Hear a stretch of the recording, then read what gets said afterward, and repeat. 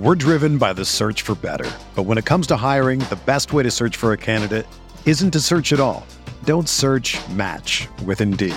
Indeed is your matching and hiring platform with over 350 million global monthly visitors, according to Indeed data, and a matching engine that helps you find quality candidates fast. Ditch the busy work. Use Indeed for scheduling, screening, and messaging so you can connect with candidates faster.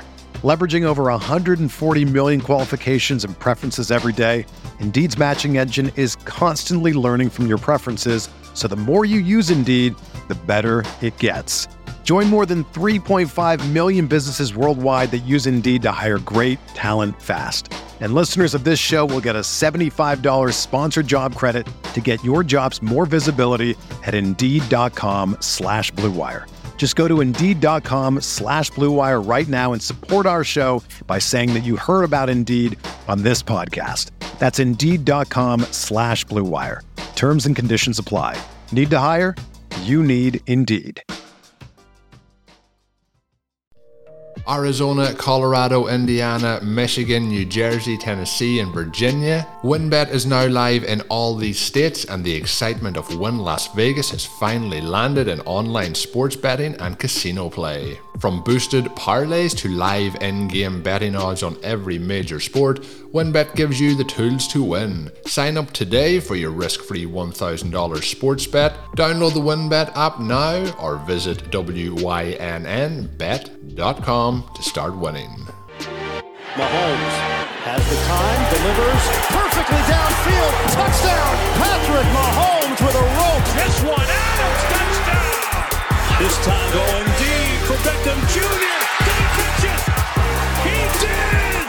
Hello everyone, welcome back to RotoViz Overtime on RotoViz Radio, brought to you by Blue Wire. My name's Colin Kelly. You can follow me on Twitter at Overtime Ireland, and as always, I'm joined by Sean Siegel, one of the co-owners at RotoViz, one of the co-hosts of the Stealing Bananas podcast, along with Ben Gretsch. Sean, we're heading towards week 5. It is a bit miscued. We used to have a quarter point of the season, and we used to be able to say different stages. Now with the extra week, it's kind of messed things up a bit, but it's hard to believe we're at week 5, but it feels like we're at a point now where some of the evidence, some of the data that would we be having over the first 4 weeks is, stuff that we can really rely on here as we move forward. So looking forward to talking about what happened so far this season, what we think will happen the rest of the way, and looking into some of the backfields and zero RB candidates for the rest of the season. So it should be a fun one, but it's kind of hard to believe already we're heading towards week 5.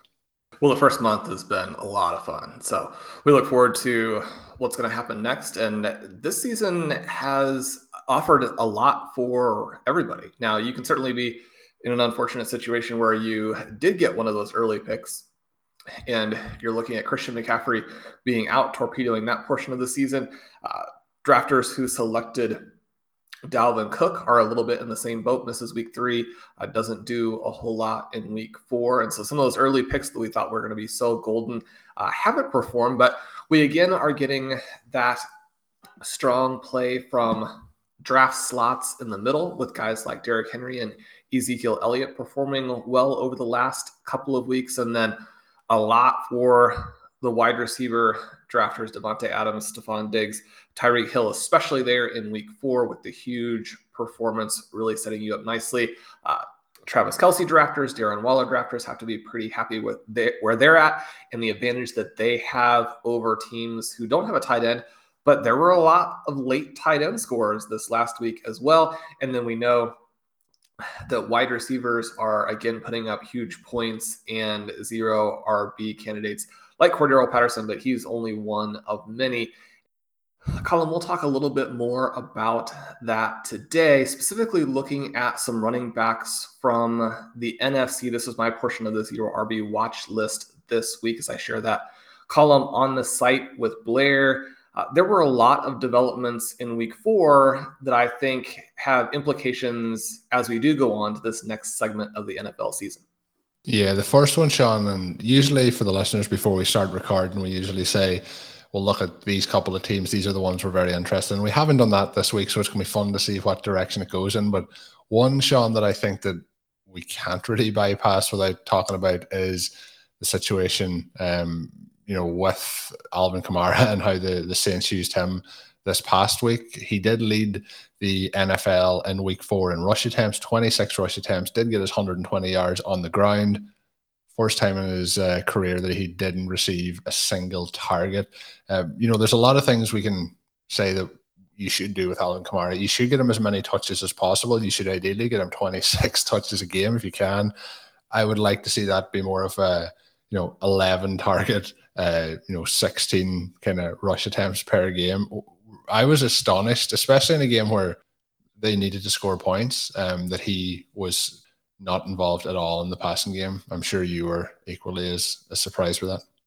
Well, this is kind of an odd situation now. Tony Jones gets injured in this game. They don't really have anything behind him. And so if you're going to have these running back plays or these running back carries, then, it only makes sense for them to go through Kamara, who gives you such dynamism. And we saw that throughout this game. Even though the Giants were looking for this as the play call, he still sliced through their defense, gets the 120 yards.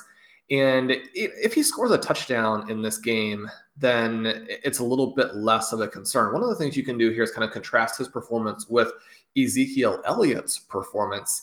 And you could almost make the case that Elliott's situation is even more concerning, but it doesn't feel that way, right? Because he scored a touchdown. Now, it'll be interesting to see how these two teams break out, because with the Cowboys, we have a situation where they're going to score a lot of touchdowns, but there are so many potential guys. We talked on the first show of the week at how really everybody participated in the scoring last week except for our guys, CeeDee Lamb and Tony Pollard. And so you look at those situations and you look at Pollard, say, as someone who rushed for over 100 yards in week 2, looked more explosive than Ezekiel Elliott, has sort of this hybrid profile. But Elliott and Pollard don't end up getting very involved in the receiving game this week.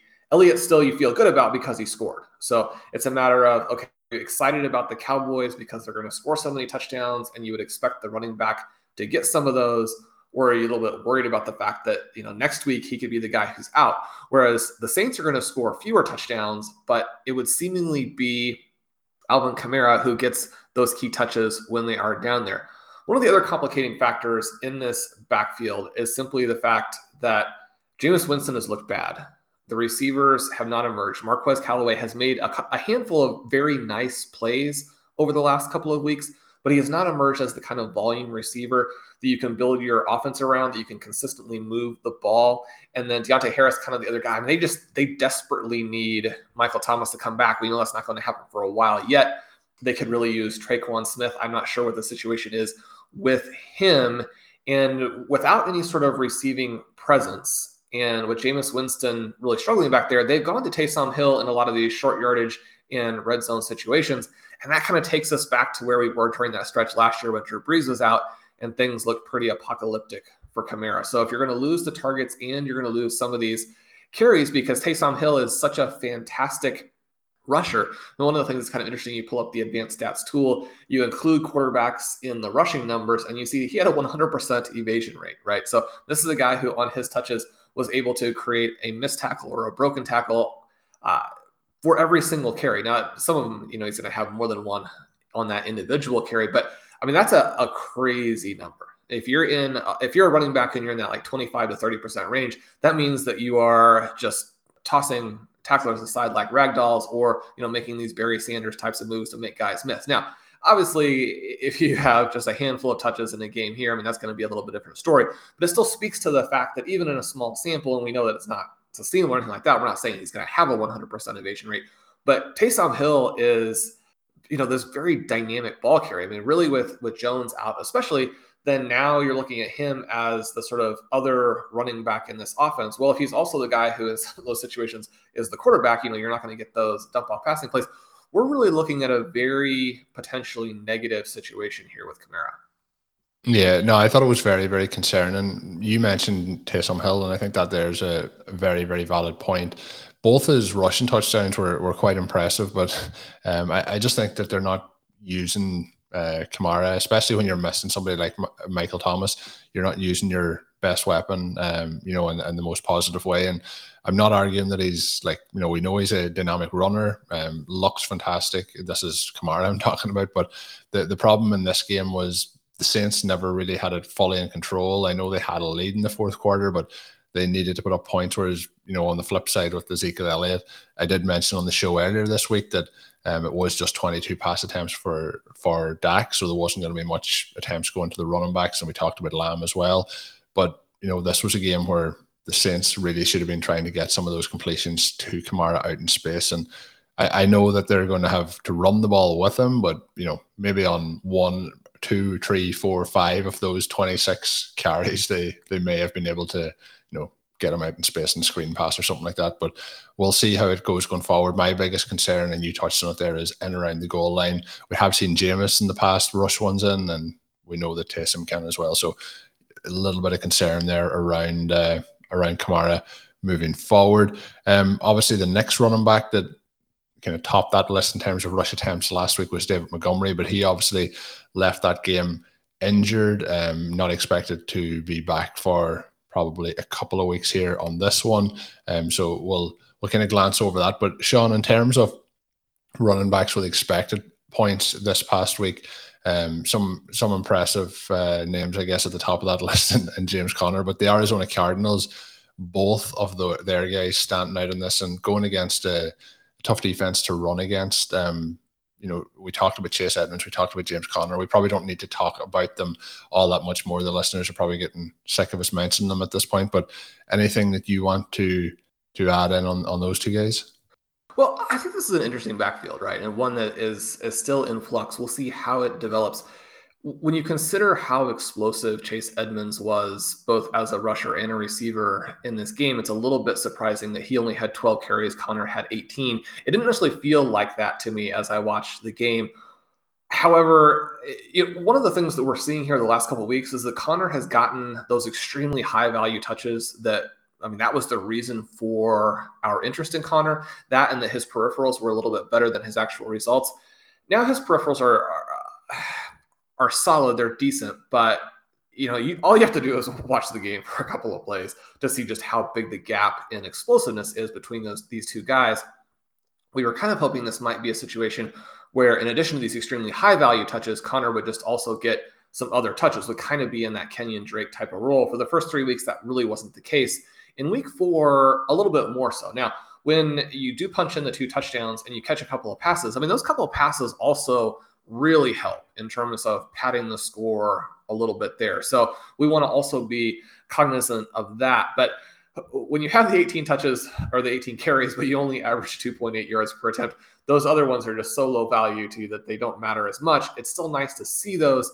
I think this is a situation where it's not like the Cardinals don't know, right, that Edmonds is the more explosive guy. But as long as they're undefeated, as long as they're moving the ball so easily, as long as Kyler Murray can roll out and then scramble for first downs when they need to, then you're in a situation where, really the last thing this team wants is for Chase Edmonds to go down and not have him in the key situations in the middle of the season, late in the season, in the playoffs. And so I think there'll be a matter of protecting him to an extent, right? Because you've got to get someone who's that dynamic involved in the game, but protecting him to an extent using Conner. I think that, if you have a Rondale Moore, if you're someone who is in a situation where you need to rely on AJ Green or Christian Kirk, then you're hoping that they protect Edmonds a little bit simply by throwing some more passes, right?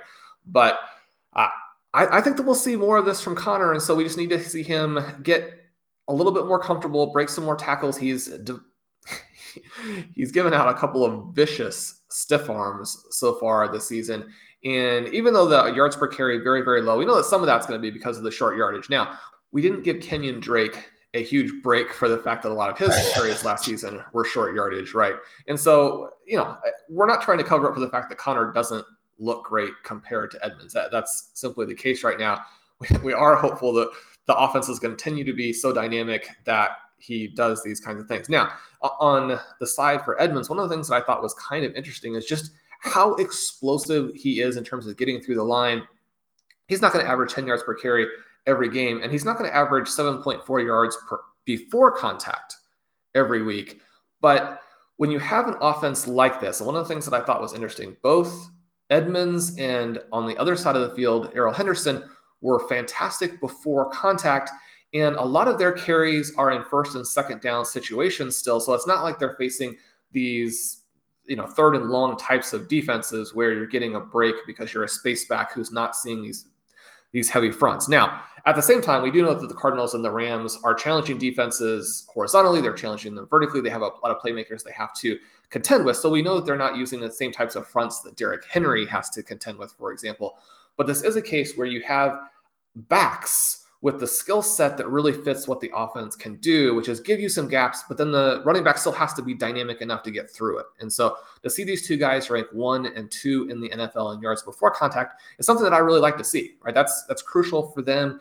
And, you hear a lot of talk about block yardage, giving credit to the offensive line. Yeah, the offensive line should get some credit, but all you have to do is go back and look at the offensive line rankings and the before and after contact results for Chiefs running backs sort of in the Jamal Charles era. When he's in there, the yards before contact for him are fantastic, and the blocking grades for the offensive line look great. When he's not in, when he's injured, then those numbers plummet and the offensive line grades go way down. Well, yeah, one of the things that we see here is that the running backs make a big difference in terms of what those before contact numbers are. So we can't just slough that off and give it completely to the offensive line. Love to see what Edmonds did this last week. Love to see what Henderson did. It was encouraging that Henderson was able to do this when he is recovering a little bit from an injury, although it's not a leg injury. So again, it's great to see that dynamism. It was a little bit surprising to see Henderson still in the game in garbage time when you consider that he's someone who's trying to get healthy. So I thought that was a little bit bizarre. But again, fantasy managers are not going to complain about those couple extra points. We're driven by the search for better. But when it comes to hiring, the best way to search for a candidate isn't to search at all. Don't search, match with Indeed. Indeed is your matching and hiring platform with over 350 million global monthly visitors, according to Indeed data, and a matching engine that helps you find quality candidates fast. Ditch the busy work. Use Indeed for scheduling, screening, and messaging so you can connect with candidates faster. Leveraging over 140 million qualifications and preferences every day, Indeed's matching engine is constantly learning from your preferences, so the more you use Indeed, the better it gets. Join more than 3.5 million businesses worldwide that use Indeed to hire great talent fast. And listeners of this show will get a $75 sponsored job credit to get your jobs more visibility at Indeed.com/Blue Wire. Just go to Indeed.com/Blue Wire right now and support our show by saying that you heard about Indeed on this podcast. That's Indeed.com/Blue Wire. Terms and conditions apply. Need to hire? You need Indeed.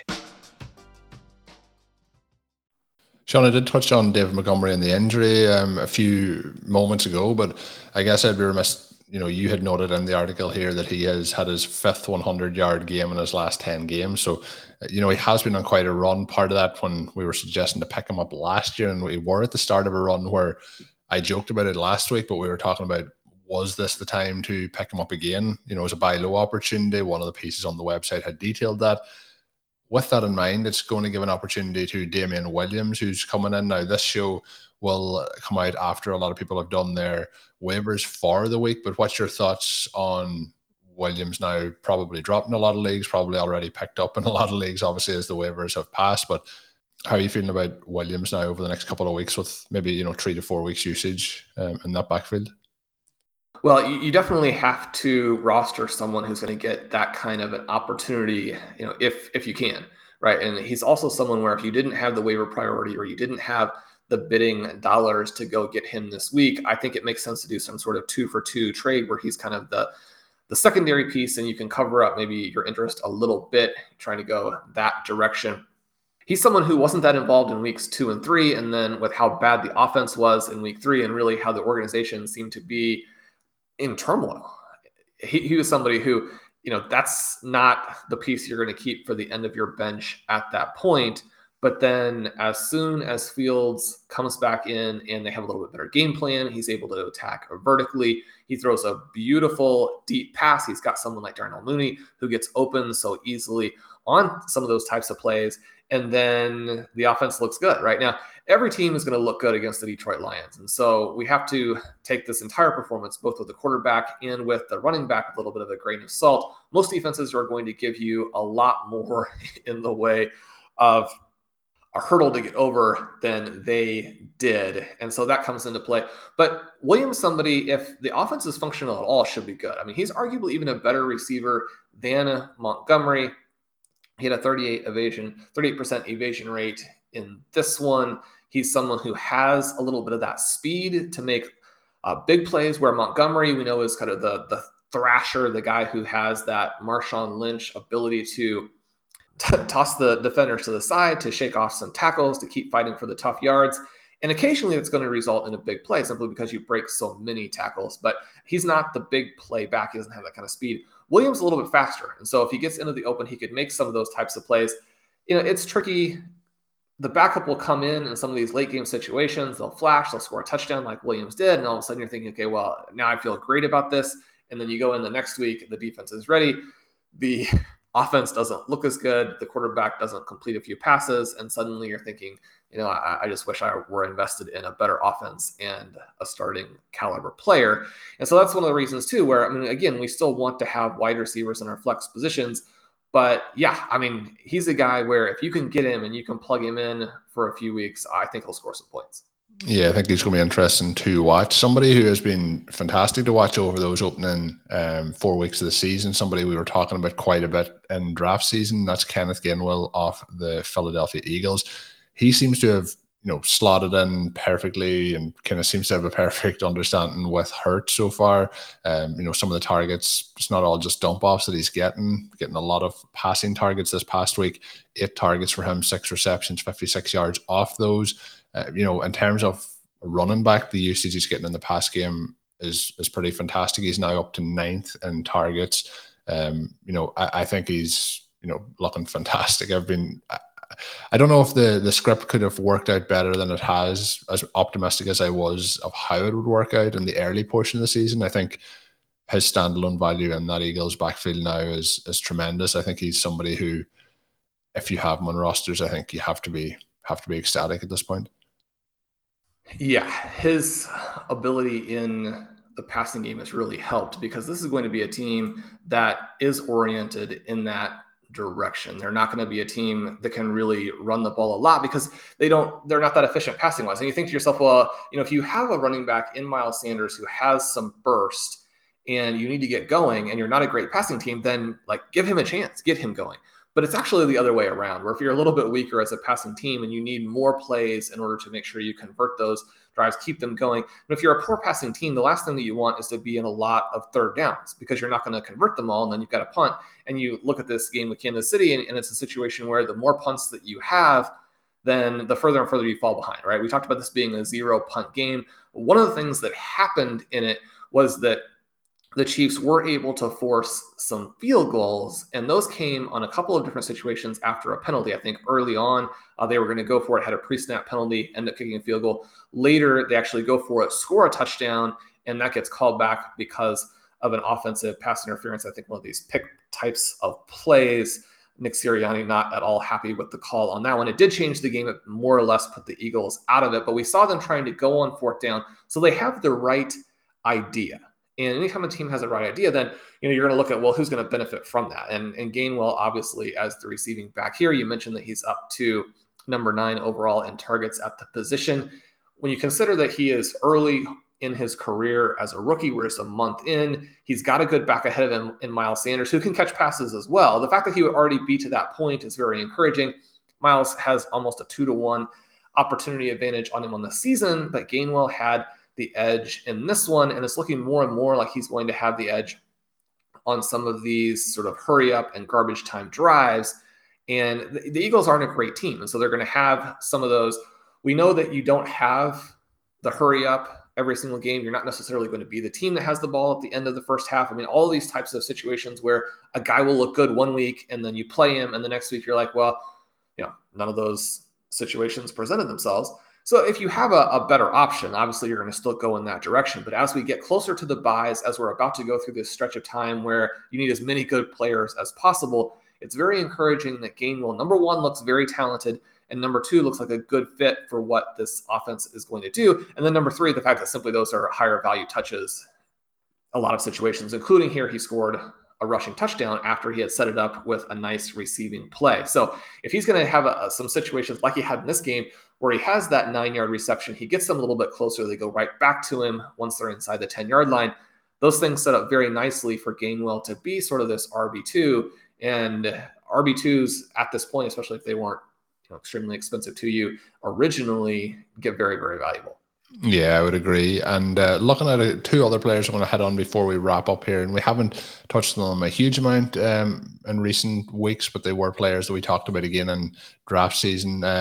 One of them being Trey Sermon, obviously healthy scratch week 1, not a lot happening throughout the start of the season so far with the quarterback change. That might actually be a positive for him, but this week he did get into the top 10 in terms of opportunities at the running back position. He finished with 19 opportunities. Unfortunately, that was 19 carries in that particular scenario. No targets coming his way. What's your thoughts after 4 weeks on Sermon based on what we've seen? I know he's somebody we drafted in our main event team. He's on that roster. Is he somebody that we still think can have that kind of breakout as the season goes along, or is the usage a concern? It feels like there's a little bit of a mistrust between him and the 49ers coaching staff in general, but they still did give him 19 carries in this game. Yeah, 19 carries, right? And so you can definitely live with that.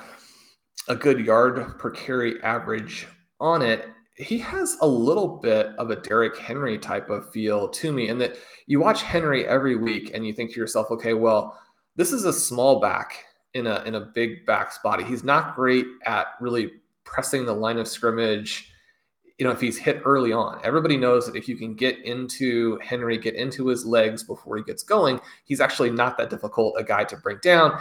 If you get him high or you let him get going, then he's a monster. But you look at a lot of running backs and you're thinking, well, that can't just be Derrick Henry, right? I mean, how does he get into the open so often into these situations where he's going against smaller guys, or he's going against big guys, but with a load of steam? And it's the fact that Henry has fantastic vision and fantastic feet, and he makes the kinds of moves at the line of scrimmage to get into space that you would never expect for a back of that size.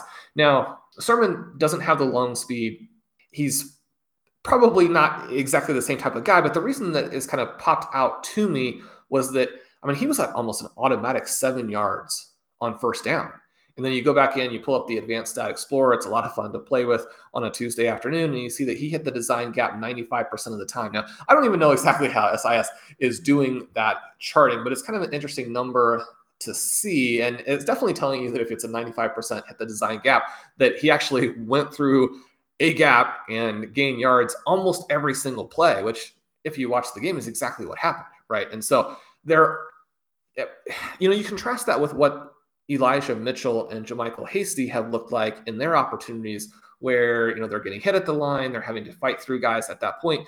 Now, it's easy again to say, well, probably in a lot of these cases the blocking was just a little bit better for Sermon than for Mitchell, but we're looking at this, and when a guy's doing it over and over and over, it's impressive.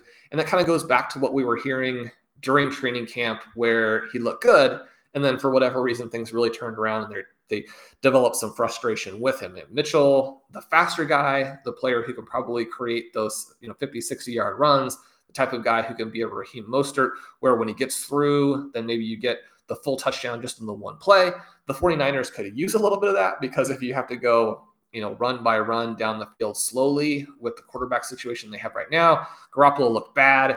The excuse they gave is that he was basically already hurt. And then Trey Lance comes in, does some cool stuff, but is obviously not ready to be a passer at the NFL level.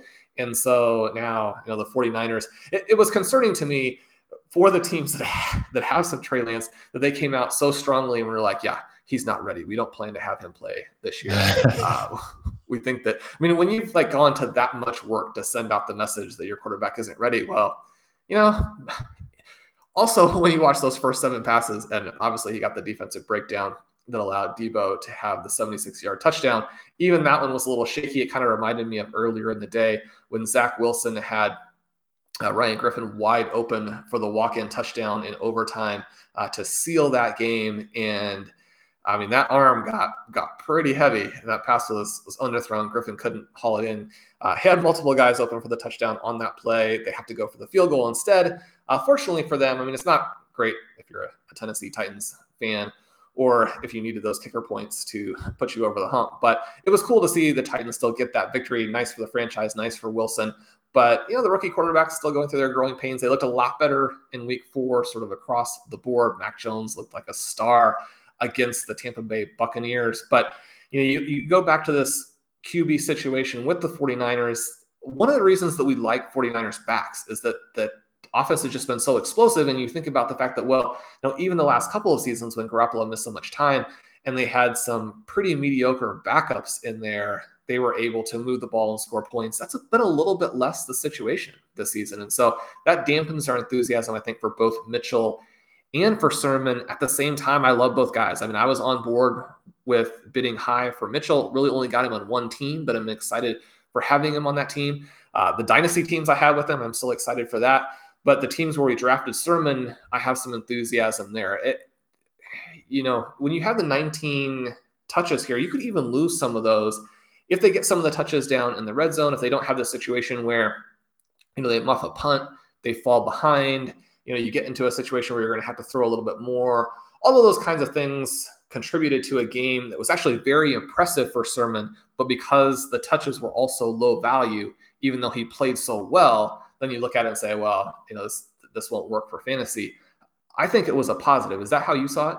Yeah, I thought it was positive as well. Anytime you do get 19 touches, it's something that you can't really say is a negative, but, the targets would be the part that I would like to see creep in. Like I said with Kamara earlier, I wouldn't mind dropping back a few of those rushes to get, 4 or 5 targets and get a couple less rushes. But I think after weeks 1, I think we would have taken 19 targets or 19 rushes in week 4 after how that played out. So I always thought this backfield was going to put up a lot of points in terms of fantasy points. There's going to be better game scripts for them as well. It's going to be tricky to know exactly who is putting up those points, but I think Sermon at the moment is in the prime position for it. We'll see how that plays going forward. Last one, Sean, before we wrap up, we have Thursday Night Football. It is going to be the Seahawks and the Rams. Chris Carson battling a bit of an injury. Alex Collins with some nice plays in week 4.